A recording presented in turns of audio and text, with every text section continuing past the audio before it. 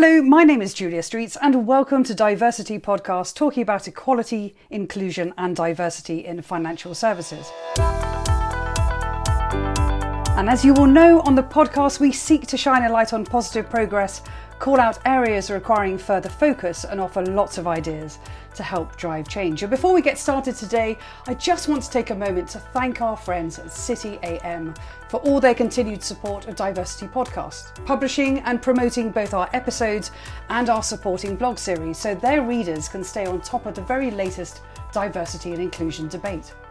Now, you may want to check out City AM's own podcast called The City View for all the latest news and opinion from the city, because we at Diversity Podcast are huge fans.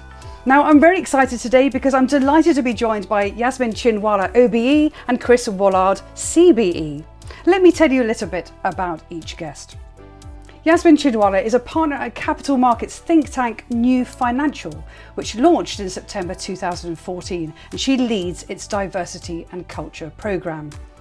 New Financial has contributed data to the government-backed Guardia review of senior women in UK financial services and works with the Treasury to monitor the progress of signatories to this charter. She's been a driving force behind it, and it is no surprise that she was awarded for an OBE for her work in this space in 2020. So Yasmin, wonderful you could join us. Thanks for being with us today. Thank you so much, Julia. Great to be here. Fabulous. And joining Yasmin is Chris Woolard, CBE. Now, he is a financial services partner at EY and chair of its Global Financial Services Regulation Network.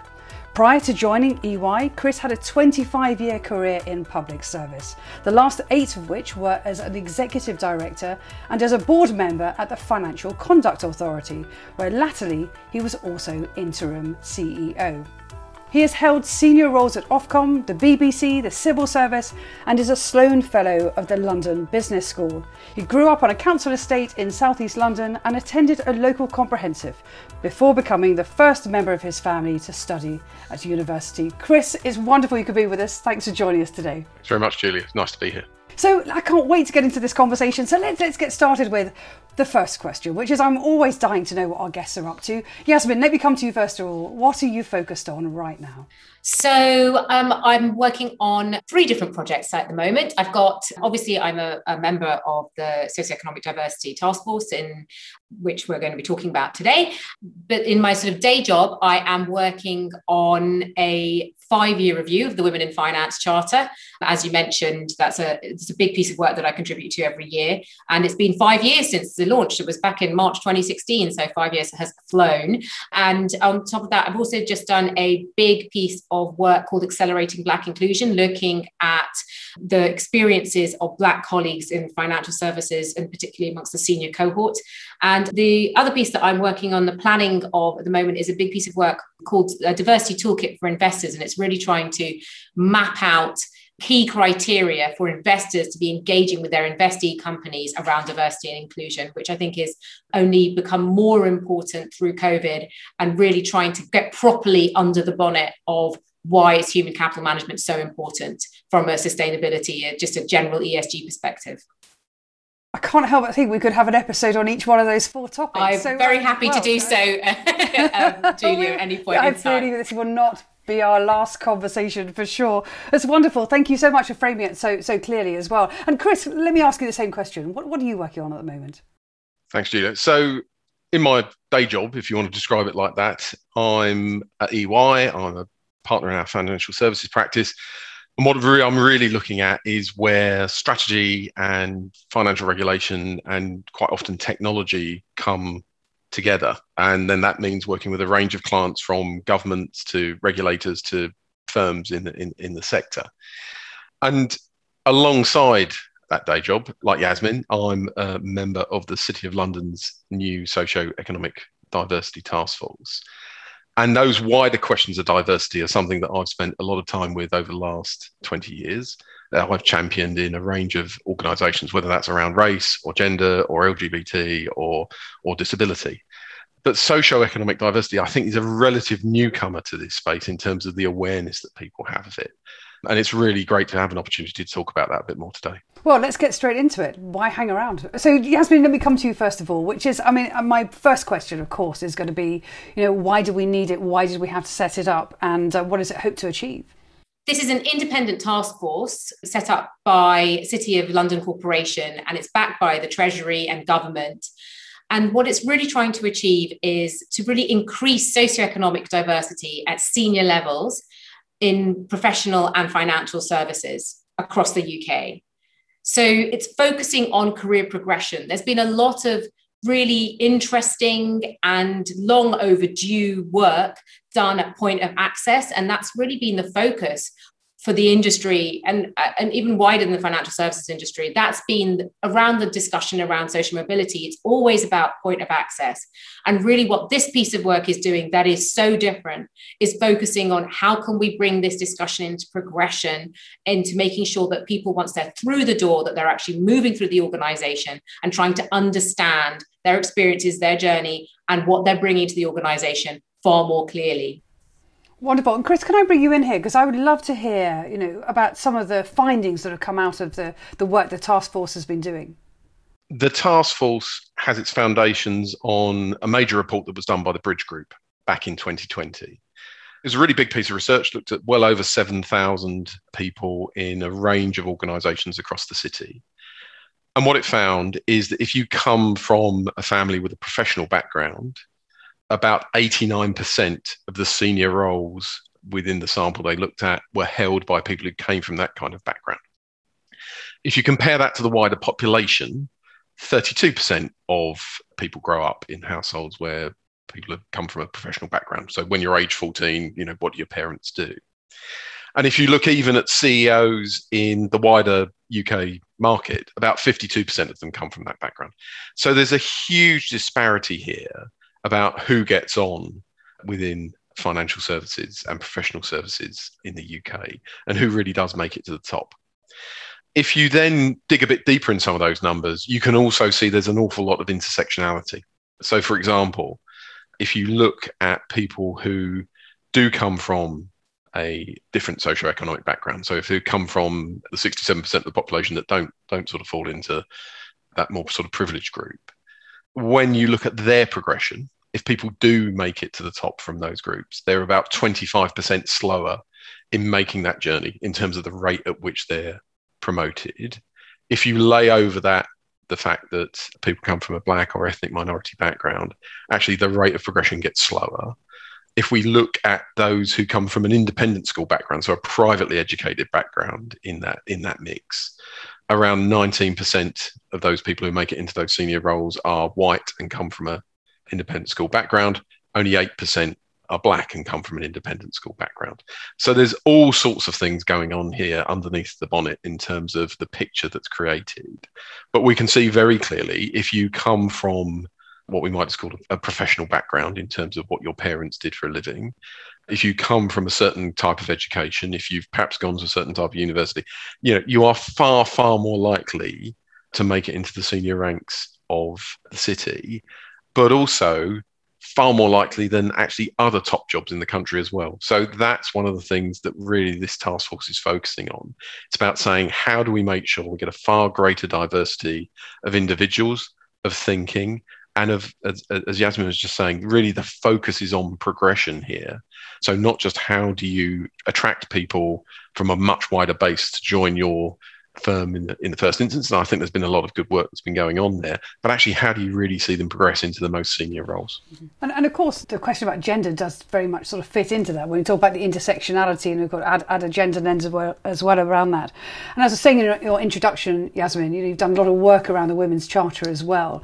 I mean, are there any findings in that you find particularly concerning as you've been doing the work and then also observing how the Charter is progressing as well? So I think a key takeaway really is that the focus in terms of the diversity and inclusion agenda for the majority of financial services and professional services companies has very much been on female representation. And that's been the priority. That's been the priority for quite a while. And even then, we still haven't seen the level of progress that we would have wanted to see. So I think that what the Women in Finance Charter has done is created a framework for discussion and for governance accountability of the female representation agenda. And again, with the Women in Finance Charter was very much about women in senior roles, getting women into senior roles. So that is the first thing, is really that has been a focus for a long time. The focus on social mobility, and Chris touched on this, it's really new. It's a very new discussion. There's been a lot of nervousness around this. The data isn't there. The data wasn't there around female representation for a really long time, but actually it's something that is much easier to get a handle on because it's quite easy to determine the sex of your staff, and all companies gather that data. They have that information available to them. They don't have information readily available to them on socioeconomic background. And that has been a big stumbling block to this discussion.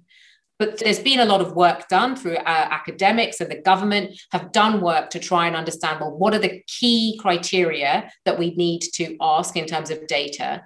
And so we're there now. We know what those criteria are. But now we're at the stage of trying to actually build that data set.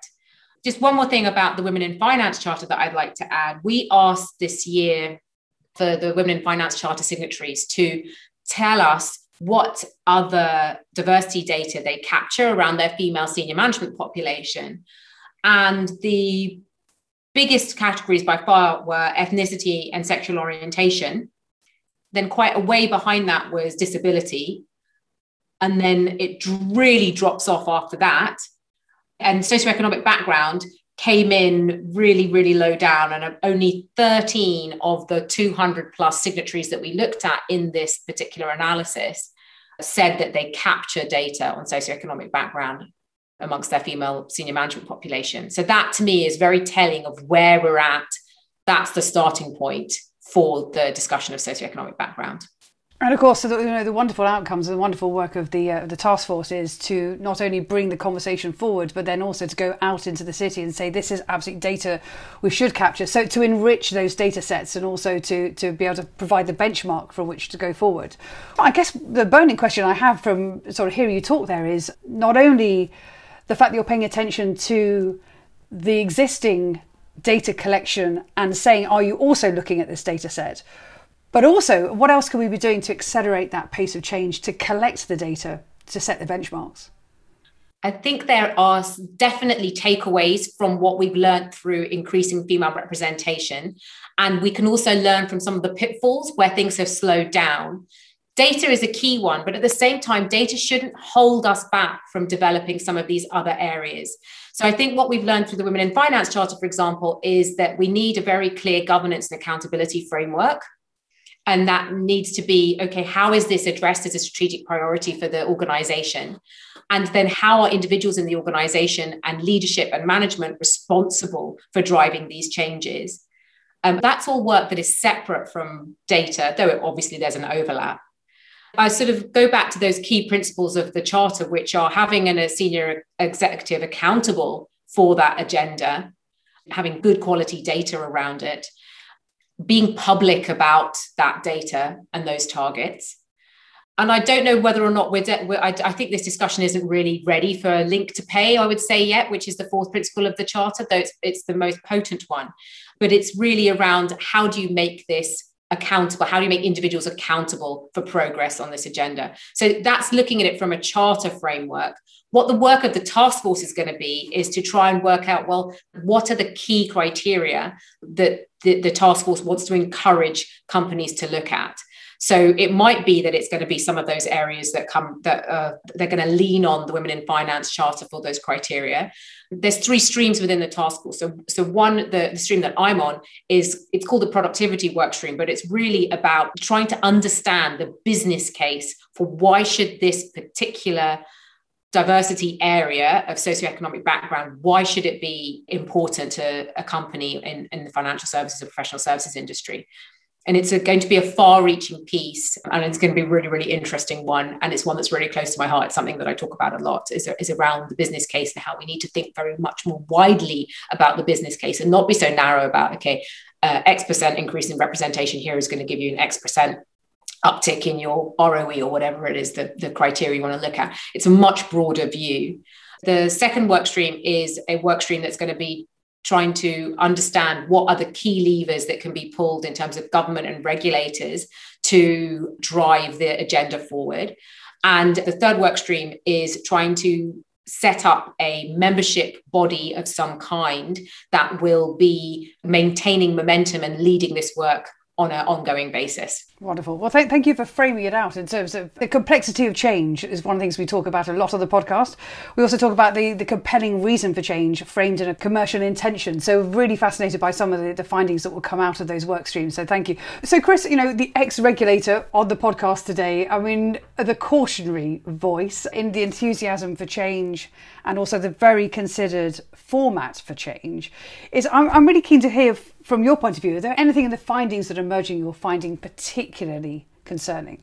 I think when you look at the picture that's presented here and then you think about it perhaps from a regulatory lens for a moment, I mean, it tells you a number of things. It tells you that there is a potentially a single or actually quite a narrow culture maybe at the top of many firms. If you find that many people come from very similar backgrounds, very similar framing of their worldviews, unsurprisingly, they will tend to think alike and they will tend to tackle problems alike. And where the FCA has certainly spoken about this, and I've spoken about it actually when I was there in the past, it's often been with the framing of who is making the judgments at your senior decision-making boards and committees, and how do you ensure that you get a genuine diversity of view. So that's the first thing. Second thing, and I think this goes to the work that's been done, I think, real progress has been made on the number of women that you're seeing in senior roles and senior executive roles in particular. Progress is being made on seeing people from wider ethnic minorities in some of those senior roles as well. But I think the one thing the socioeconomic lens sort of throws on that is a real challenge to say, well, actually, are you still drawing from quite a narrow pool of candidates here, potentially? This was once described to me rather brilliantly as all you've done is put the sisters of the brothers who are already on the board on your board. Clearly, that's a cliche, but nevertheless, I think there is a genuine challenge back to firms about saying, if you really got a more diverse group here now at senior level with wider experiences. And this matters. I mean, this really matters. I mean, if you think about this in the context of particularly, say, retail banking or retail insurance in the city, I mean, you can have conversations where people say, well, the customer is only out of pocket by £10 or, whatever it might be. Why is the regulator making such a fuss about those things? And the reality is, for an awful lot of people, that £10 as part of their weekly income is a huge difference, or the monthly income is a huge difference. So I think getting those different perspectives in, having people who've come from a range of different backgrounds within boards and committees is really important. And what this report paints so far is a picture that says actually it's pretty narrow and we need to change that. I mean, I think there's then a wider set of public policy objectives you can lay on this, not least of which is how we think about the recovery from COVID, how we think about the growth of the UK economy post-Brexit.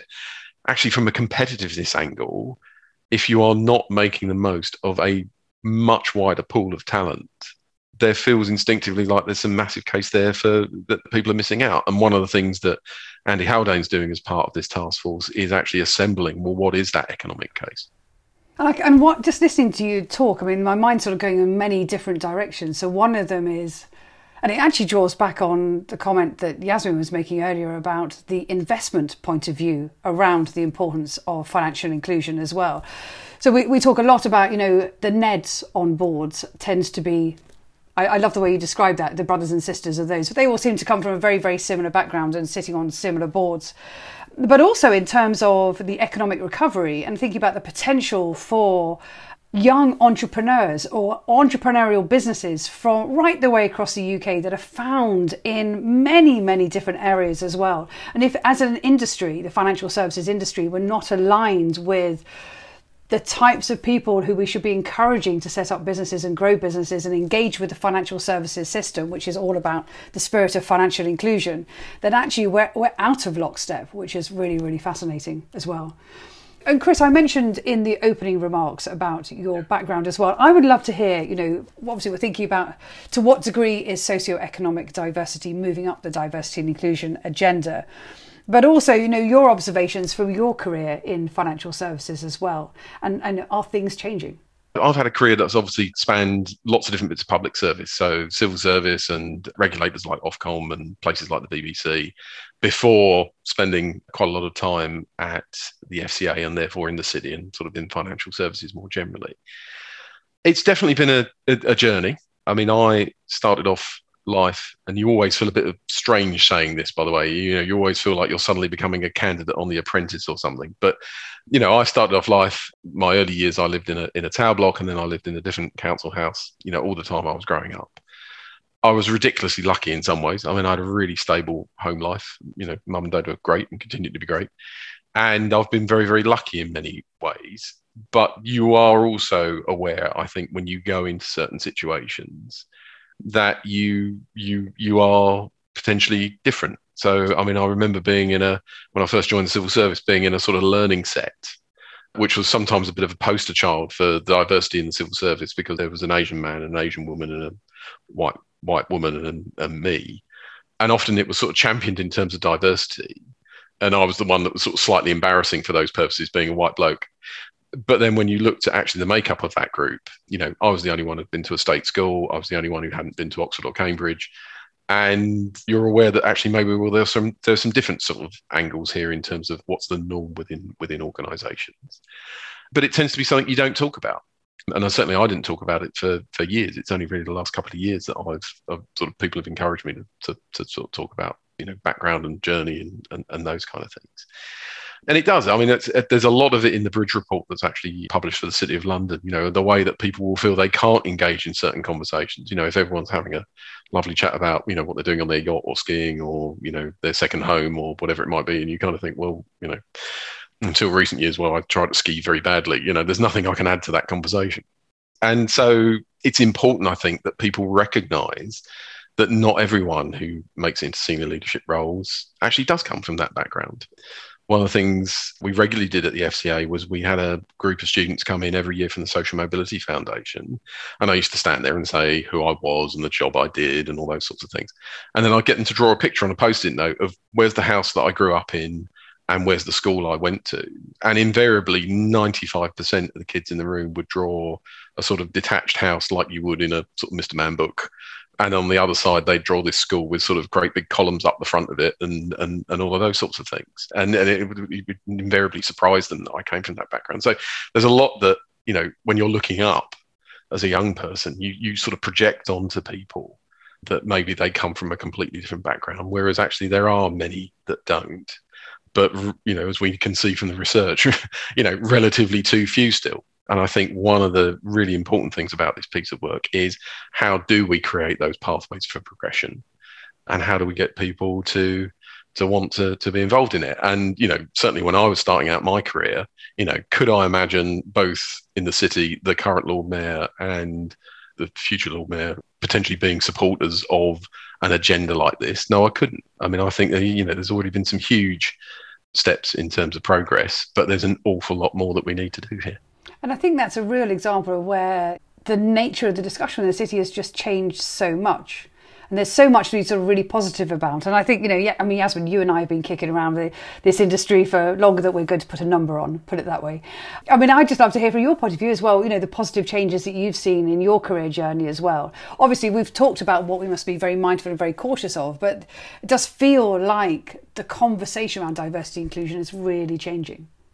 I suppose the sensible frame to look at it, as I'm working on the 5-year review of the Women in Finance Charter, if we think back to March 2016, which is when the Women in Finance Charter launched, the headlines against the principles of the Charter were hire women or lose your bonus. It was really crazy kind of stuff that it was a very knee-jerk reaction of, this is crazy madness. Why should we be promoting women? This is not meritocratic. And that was the nature of the discussion. It was horrifying to the industry to set targets. It was a really terrifying prospect 5 years ago.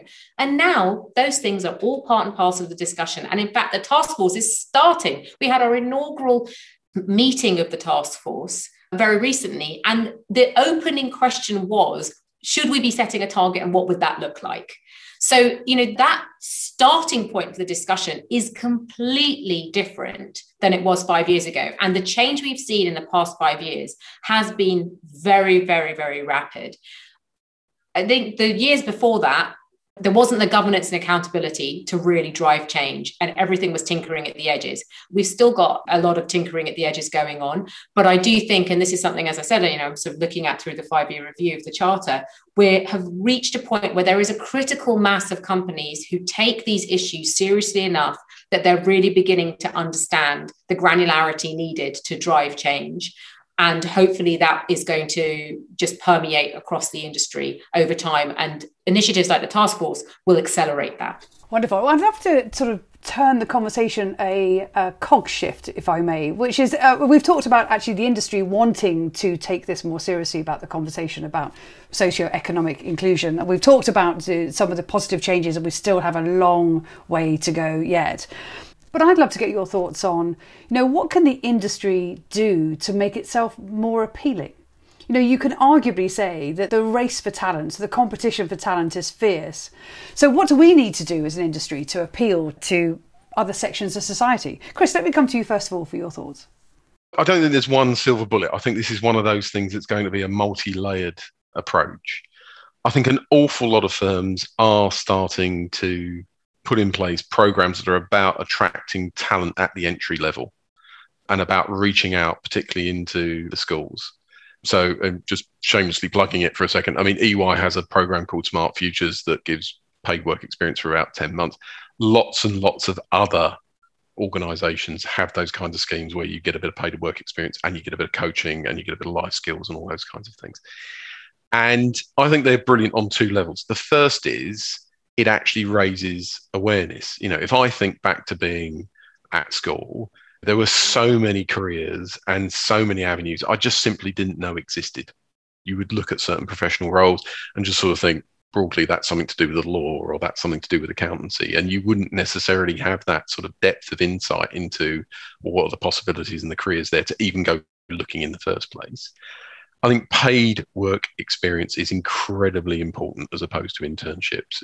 We will be talking about kids who will be making the choice between saying, do I put in some extra time waiting tables or at the supermarket or whatever it might be, or do I actually get some paid work experience, and trading off what that means to them personally. And I don't think we should ever sort of forget that. But then I think where the real gap is right now in many, many organizations, and this is therefore, it's a shared problem, it's something the coalition of the willing are going to have to really get behind, is how do you then, from having that great start to see people really genuinely progress, as opposed to perhaps the apprenticeship schemes or the reach out entry schemes being a way of getting maybe to the middle of an organization and stopping. How does it really give you a career path that goes to the top? And I think there's an enormous amount we can learn in terms of, what has worked around race or what has worked around gender. So things like the 30% club in gender, or the kinds of mentoring sponsorship schemes that have happened in government and elsewhere around race. If we can learn from the best of them, then I think we've got a real chance here of really bringing a pipeline of talent from a much wider background through into the top ranks of the city. And yes, when you're working with organisations and talking to organisations as you do, what advice would you give listeners and their companies who want to widen the scope of potential applicants into their organisations as well? I suppose my number one would be, please do consider getting involved with the work of the task force in some shape, manner or form. I suppose my focus is very much on progression. So it's not really about that applicant stage, but it's much more around, is what you're currently doing, I suppose my starting point would be, is what you're currently doing around your diversity and inclusion initiatives, be that for women, be that for ethnic minorities, are those programs, those initiatives in those areas, are they inclusive? Are they genuinely inclusive? Are they going to be attracting, for example, a Black woman from a really deprived socioeconomic background? Is it genuinely open to a wider pool, or is it, as we've already discussed, is it just maintaining that narrow focus? And I think that, and again, that's a question that we asked the Women in Finance Charter signatories in the latest round of analysis that we did, we asked the question around the activities to support targets that they tell us about in their submission forms every year. We asked them, what are you doing to ensure that your actions are inclusive to women across all diversity strands? And frankly, the responses were really poor, because that indicates to me that they're not really doing that work to understand if they're being inclusive with these approaches. So a starting point, I think, really is be inclusive with the approaches that are already underway and kick the tires on them. Really try and understand, is this going to get us the widest possible talent pool, even if it's under the heading of women or ethnic minorities or whatever it might be. A big focus for the task force is going to be around data. So again, for organizations, I think the really big focus, and for individuals, is around what can I do as a person and what can my organization do to try and build this data set. What you as an individual can do is, when that email pings into your inbox saying, can you identify against various characteristics, and it's that dreaded diversity form that nobody wants to fill out and nobody can be bothered to do, please do it. Please think about, this is the key to unlocking so much of the things that we've been talking about today. Without that high quality data, it can't move forward. But I think that the data issue is going to be very, very front and center for at least the length of the life of the task force.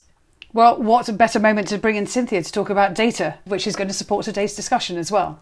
The 2020 article from Stewart's, a UK employment law firm, states that the two key reasons for the lack of diversity in financial services are unconscious bias and a disproportionate number of applicants for jobs in the financial services sector have attended a prestigious school, or often independent school, and studied at a leading university.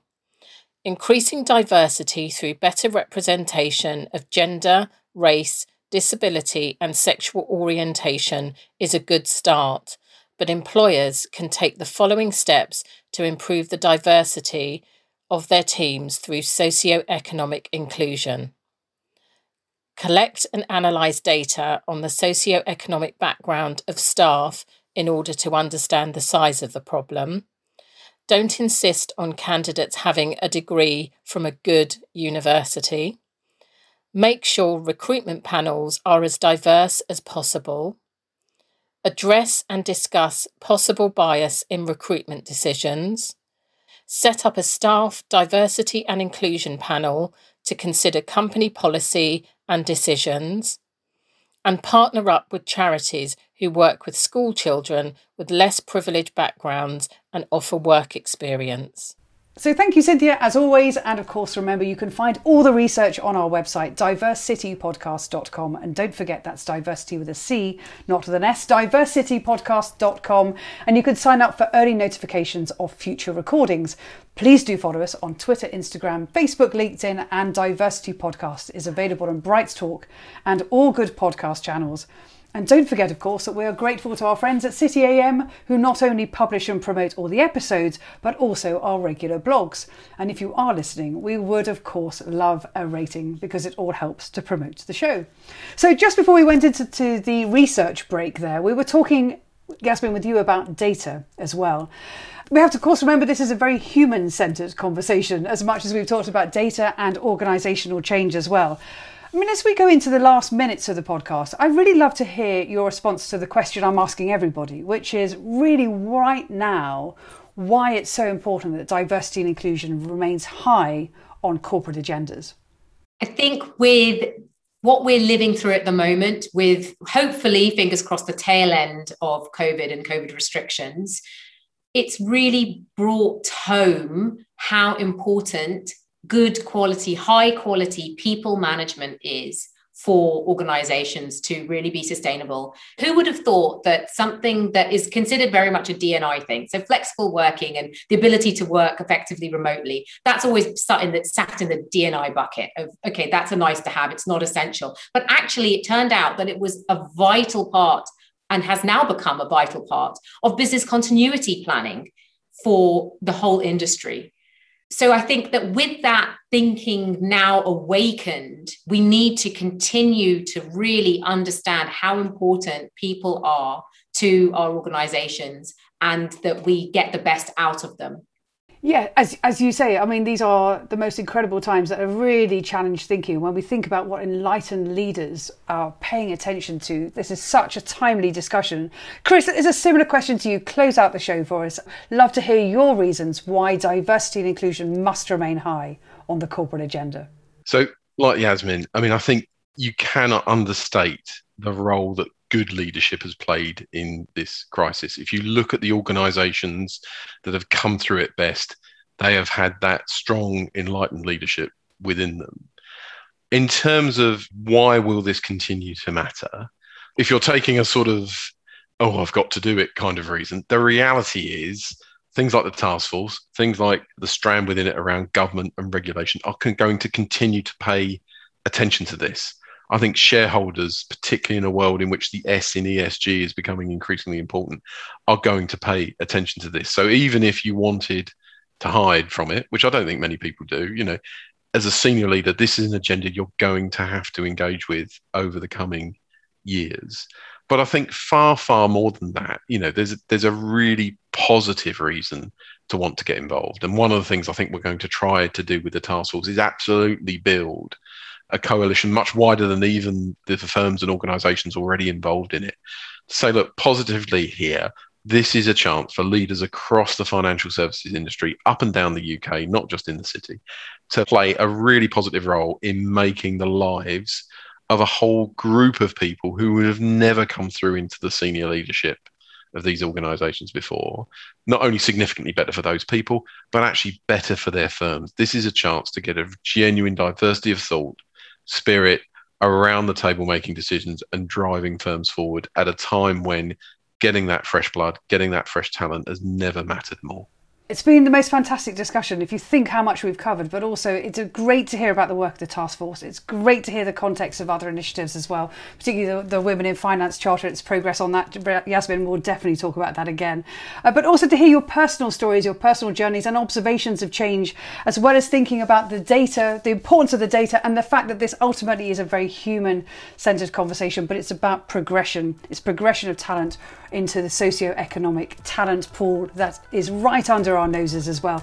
Yasmin, thank you so much for joining us today. It's been the most fantastic conversation. Thank you so much, Julia. Really appreciate it. And Chris, thank you for your thoughts. Thanks for joining us. Thanks very much, Julia.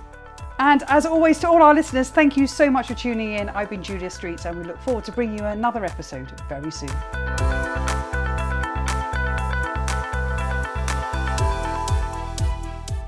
This episode of Diversity Podcast was produced by me, Kieran Yates, on behalf of Julia Streets Productions. Thanks to Cynthia Akinsanya for her insights. You can find out more about the guests on this week's show on our website, diversitypodcast.com, and that's diversity with a C, not an S.